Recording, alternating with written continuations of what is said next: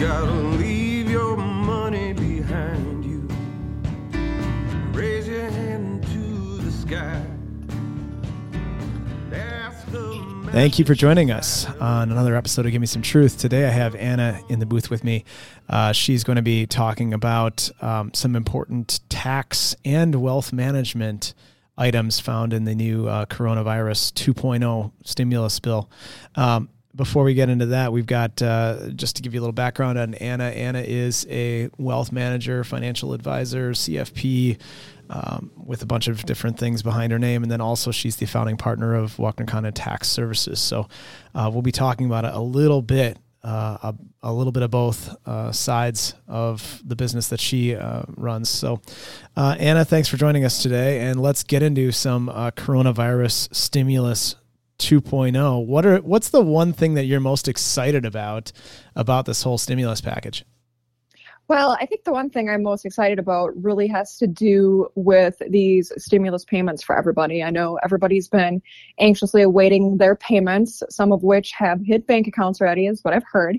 And really just some apprehension around previous payments that may have been paid and providing some clarity to whether or not an individual would have to pay back a payment that was paid, or how that's going to be calculated, or, taxation of those payments, and really just a variety of different ideas around something that was pretty uncertain in the beginning. And now it's shedding light on clarity in terms of this payment. Yeah, I think that the two different situations that could occur. Let's get into those a little bit. Number one is if you have not received any sort of stimulus payment and you believe yourself to be eligible because there's some income limits. So say your income was really high before and now it's a lot lower because of COVID and you think you're eligible. What happens in that situation? Yeah, so the way the government has looked at this is previously the payments that were received by an individual were based on your 2019 adjusted gross income. Then obviously 2020 hit and people's income was all over the map. So the government has determined that what they're going to do is the stimulus payment, if you did not receive it, is going to be calculated and as part of a refund on your 2020 tax return. Now, if you did receive a payment and your income went up or something changed from the date you received the payment until the end of 2020, that would technically disqualify you from the payment. You won't have to give that payment back or be taxed on that payment or have that payment reduce your tax refund. So that does really kind of help with some of the issues that were occurring there. So again, if your 2019 income didn't qualify you and you never received a payment, we'll be able to get it on your 2020 tax return. If your 2020 tax return or 2020 numbers were down, you'll get that 2020 payment now. So it's just a good thing and no one's going to be paying stuff back. That's nice. I can't believe they're doing that, but that's very nice. So, and then, it'll increase. Shocking. Yeah, exactly. That is pretty shocking, actually. But I figure, the logistics behind recapturing that are probably too much of a pain for the amount of the payment. So they probably did a cost benefit analysis of that and determined that. Now they're calling that a recovery rebate credit from the IRS if you didn't receive the money, but you're getting it back on your taxes. And so it would either increase the amount of your tax refund or lower the amount of the tax you need to pay. So, you're getting that back whenever you file. So for some people, if you're really looking to get that money and that's, of great consequence to you, I would recommend that you file your taxes as early as possible then to be able to obtain that recovery rebate credit. And that's an interesting thing that's going on there. And I don't know if we'll see that happen too many more times in our lifetime. But I have noticed that the speed of the payments has increased significantly between when they signed the bill and when that money was actually released to those accounts. I mean, that went lightning fast this time.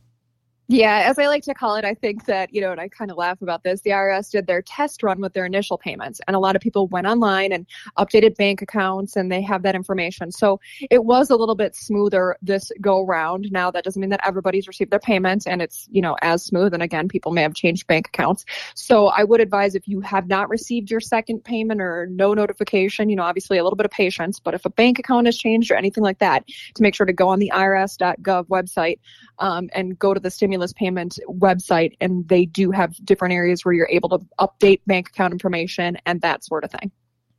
That's good. As far as that goes as well, I don't think it's likely at this point that we're going to see an increase. There was a lot of talk about the $2,000 stimulus payment, and at this point, that seems to be dead on arrival, although it could resuscitate itself. I think it kind of depends on whether or not COVID continues long term and whether or not we find some bipartisanship.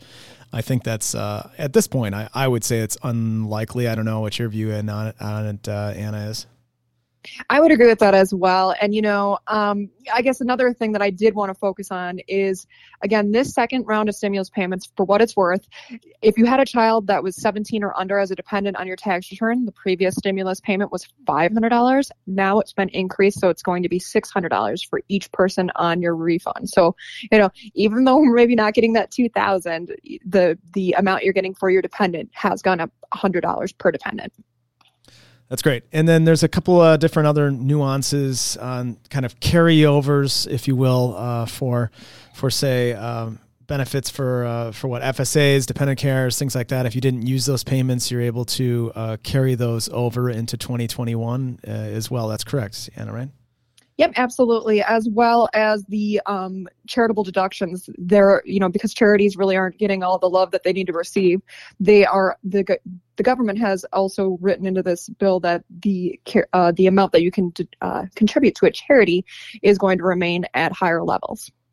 And then it used to be more so that some direct payments to charities were limited a bit, but now anyone over the age of 59 and a half can contribute an unlimited amount directly to charity via their retirement account. So that's pretty awesome to be able to do that. Absolutely. And there are, again, a lot of people didn't want to take their required minimum distribution last year because it was not required. That is still kind of up for grabs in terms of whether or not that will carry over to 2021 or not. It seems like required minimum distributions are back in a big way for 2021. Now it's a matter of like you said, how that relates to the required minimum distributions. I think it's how that relates to age 70 and a half or 72 now for a lot of people. Correct. So, with the reduction of charity, or I should say with the change in how a person doesn't have to be 70 and a half to contribute directly from their retirement account to charity, this might be one way for somebody to, reduce their taxable income and give to a charity at the same time, obviously. That's nice. I wish they'd keep that all the time, actually. I agree. I think that being able to give to charity from your retirement account without having to pay taxes, I think it's a great way to be able to give to charities and benefit the person that's giving it. I don't know. I don't see that as a huge tax. I don't know. I don't see that as a huge tax negative thing. I mean, yes, the Treasury doesn't get as much money, but the charity then receives a huge benefit from that, and so does the end user. So I think it's great. Absolutely. I mean, Uncle Sam misses out on their cut, but at least the benefit goes to the charity, and we're able to help, different causes. So I definitely agree with that. Let's talk about one of my favorite provisions on this new stimulus payment bill, being a business owner. There's two of them, actually. Let's start out with the more fun one. Okay. And that is that, in order to help restaurants, or in order to bring back the 3 martini lunch, you are now able to deduct 100% of your meals and expenses as long as they're provided by a restaurant. I think this is just great for business owners and great for restaurateurs. I do. Absolutely. It's really going to get people back out there. And it doesn't even have to be back out there, so to speak. This is also for carryout. So again, different meetings, being able to support local small businesses, franchises, chains, that sort of thing. Everything is covered. And, I think it's very important for everybody to stimulate the local economy by visiting these establishments and helping keeping them in business, as well as it's 100% deductible. Yeah, it used to be only 50%, correct? Absolutely correct. Yep. And so that was if you were going to provide a meal to a business guest or associate, 50% was deductible, now 100. And I did notice that you wrote in the blog post, this includes alcohol under that. So, 100%. Carry out margaritas. There you go. Yeah, exactly. Any time of day too. There's no limit to that. So they don't say that you can't drink at lunch, although I think it's definitely not advisable for our staff considering we trade during the day. So that's not between trading hours. That is an actual rule in our office, by the way. So, you have to get prior approval in case you want to consume any alcohol before trading hours are ended. And if that is, then we have to have a backup person being able to trade for you just in case somebody were to call in for a trade. So we have policies and procedures around this at Walkner Condon as a full disclosure moment there. We have a designated trader as well as a designated driver. That's true. That's true. Okay, and let's also get into a bit more on the Paycheck Protection Program as well. It looks like PPP version 2.0 is going to be available for some business owners, but there's a little bit of nuance around that as well. Anna, can you go into that a little bit? Absolutely. So PPP 2.0, basically, you now need to have 300 or fewer employees. Previously, I believe it was 500 or fewer. There has to be a 25% drop in revenue from one quarter in the prior year tax year to this year. Okay. That has to be a quote unquote matching quarter. So quarter two versus quarter two. Can't be quarter one of 2019 versus quarter four of 2020. And the next thing is that all of your funds from your first PPP loan have to be extinguished. Those have to be spent, obviously, on permissible expenses, and they have to be spent, I believe, 90 days prior to the next application. Again, we're not necessarily specialists on this topic, but we do have some information about it. And basically, what I've been saying to business owners that are looking at it is give it a try, contact your banker and work with them through the application because it's definitely worth taking a crack at. I know a lot of people were previously maybe apprehensive about it in terms of the forgiveness or the taxation of the loan or the proceeds of the loan, the first loan. And there was kind of a lot of uncertainty. So this stimulus package is providing us a little bit more clarity related to these topics. Yeah, and in addition to that, it does appear that the disclosure of the second round is a little, I would call it less favorable, or in another way, I would say it's more transparent. I did notice that there have been some stories about the first round of PPP loans. Apparently people really like to buy like Porsches with their PPP loan money. And lo and behold, there have been some great stories about just out and out fraud, and then they're probably going to jail. But, the second round, it sounds like there's going to be a bit more disclosure in that they're going to say the names or the companies that have applied of this and the amounts. So there's going to be a bit more transparency with this process. I think that's probably a positive as far as being able to identify the people that may not be using the money in the proper manner or being eligible in the first place. Yeah, so the Small Business Association has determined that they are going to publish the names of the individuals that are receiving these funds. They're doing this in an effort to something that I kind of, jokingly call the tattletale neighbor. So if, you did buy the Jaguar, and your neighbor kind of wants to flag that transaction, so to speak, it'll be brought to the SBA's attention by reporting. And then it's going to be the burden of proof on the business owner or the recipient of those funds, I should say, to prove that the funds were, two different, permitted allotted expenses. Which is a little bit different, just in your estimation. I know we're not, legal experts or anything, but a little bit different from the first round because it was more on the bank as well as the business. This one appears to be more on the business owner.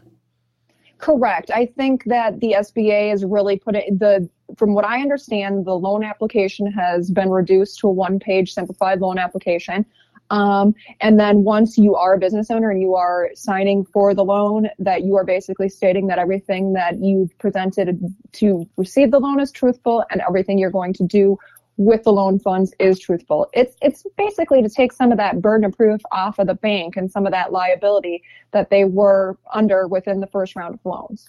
And that makes a lot of sense because, they're not going through like this full underwriting process as they would some of these other loans. So I think they were a bit more apprehensive to do a lot of these loans. And really the gist of this whole legislation is to keep businesses afloat, to infuse money rather quickly, to keep people going through coronavirus. And so therefore time is somewhat of the essence, and being bogged down with a lot of quote unquote small loans would be a huge undue burden on some of these banks. So I can see that this is a good move by the government to kind of clean out the red tape, if you will, and kind of provide them a little bit of, I guess, peace of mind that they're not going to be gone after if some guy goes out and buys this Jaguar with a PPP loan they didn't know.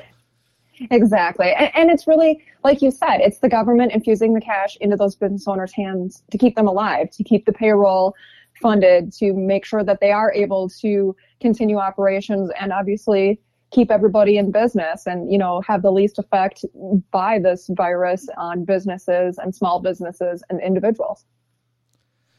That's great. Well, if any of you want to read more on this, Anna's written a blog post. It's 6 things to know about coronavirus stimulus bill 2.0. It's on wisconsintaxservices.com. And just go to the blog on that page. We have a whole bunch of other things on there. Anna's been writing like a machine because lots has been happening. And so she's been writing a whole bunch of different pieces of content and items that would likely interest you. And we intend on continuing to crank those out, at least until tax season starts. And then it'll probably slow down a little bit once Anna gets super busy. But if you have any questions directly for her on the website, there's a contact us box, as well as a way to schedule appointments, since it's never too early to schedule your tax services appointment for tax year 2020. So get that on the schedule as well so you can get to know Anna. So thank you for joining us on another episode of Give Me Some Truth, and we'll catch you on a future episode. Thank you. Walkner Condon Tax Services and Walkner Condon Financial Advisors are separate and independent entities. This podcast does not constitute or imply a joint venture, partnership, or formal business organization of any kind. Walkner Condon Financial Advisors is a registered investment advisor with the SEC. The opinions expressed by the participants of this podcast are their own and do not reflect the opinions of Walkner Condon Financial Advisors or Walkner Condon Tax Services. All statements and opinions expressed are based upon information considered reliable, although should not be relied upon as such. Any statements or opinions are subject to change without notice. Information presented in this podcast is for educational purposes only. Listeners are encouraged to seek advice from a qualified tax, legal, or investment advisor to determine whether any information presented may be suitable for their specific situation. Information presented is for educational purposes only and does not intend to make an offer or solicitation for the sale or purchase of any specific securities, investments, or investment strategies. Investments involve risk and, unless otherwise stated, are not guaranteed. Thanks for listening, and for further information, please visit WisconsinTaxServices.com and WalknerCondon.com.